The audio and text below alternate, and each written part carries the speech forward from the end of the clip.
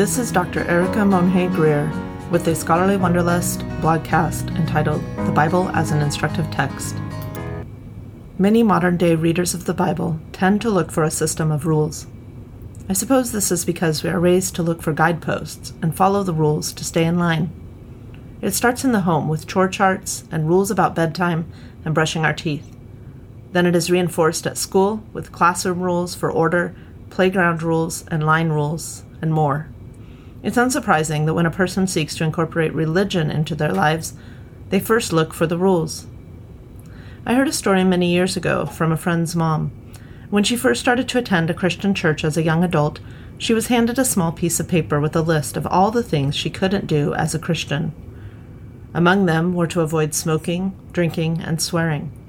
While avoiding these things may be a good idea, and definitely indulgence in these things may lead to other destructive consequences, let me be clear that these rules do not originate from the Bible. The Bible is not a rule book.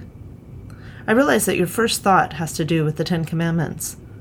The Ten Commandments are not actually referred to as commandments in the biblical text. That is a chapter heading added much later by English translators of the Bible. The Bible refers to this particular text as something like all these sayings.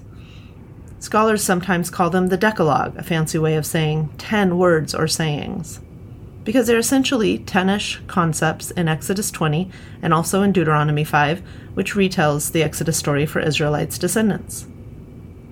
So what is the point of the Ten Commandments? The Decalogue is an important instructive text. It lays out guidelines that, when followed, ensure a healthy and sustainable community. This was especially important to the Israelites following Moses, since they left a thriving Egyptian society to build their own in a foreign land. The Decalogue provides instructions about how they should relate to God and how they should relate to one another. In the same way, we may consider the Decalogue's instruction to be a useful guide for how to live in today's world. In relationship to God, do not act wrongfully against your God. Make no images that would remove the mystery and complexity of the truth of God. Honor God's way of doing things by incorporating rest for yourself and for those who work for you. And in relationship to others in the community with you, honor elders who have walked the path you are walking. Don't kill senselessly or act out in sexual violence that offends the commitment others have made. Don't take things that don't belong to you, and don't lie to ruin the people in your community. Don't let want for something eat you up. It'll ruin you and your relationships. Jesus had something to say about the Ten Commandments. Jesus summarized the Decalogue in the Gospels by saying what is most important is that people love God and love people. In a way, this feels like an oversimplification, but it captures the sentiment of the concepts in Exodus completely.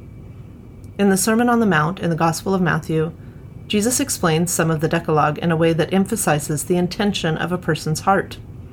He said, it's not enough to avoid the act of murder or adultery, but a person shouldn't even go so far as to desire someone sexually without full consent, nor even wish someone were dead.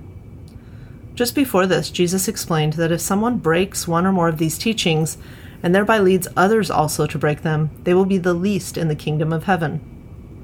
These are not rules that justify condemnation or punishment the way we think about rules, but they are guidelines to help people attain and maintain respectable status in their community and also in the kingdom of heaven. Another type of legal text in the Bible falls into a category we call Deuteronomic law, because it is a legal code found in the book of Deuteronomy and in other parts of the Hebrew Bible that are thought to have been written in the same way and at the same time or by the same authors. The Decalogue is one example of the kind of legal code found in Deuteronomic law. Another kind of legal code is based on an ancient Near Eastern contract model called a suzerain treaty.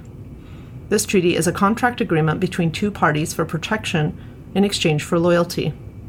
Deuteronomy uses language that suggests the writers knew of this kind of treaty and applied it to their relationship with God and the land. Leviticus is another book of moral and legal codes that also gets cited often by people looking for explicit moral guidelines in the biblical text. Leviticus is considered by most scholars to be a priestly text. It outlines rites of purity and what it takes for a person to engage in ritual cleansing. Modern audiences tend to mistake the concept of being impure for active sin. In ancient religions, impurity was a state of being.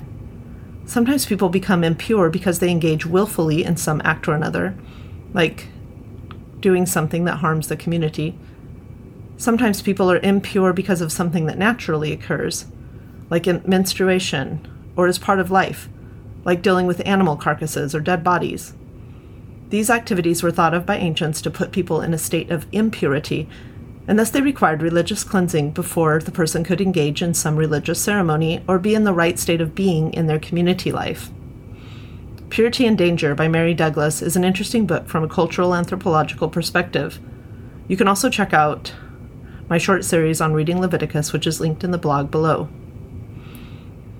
As for the rest of the Bible, it is difficult to find a clear-cut list of do this, not that.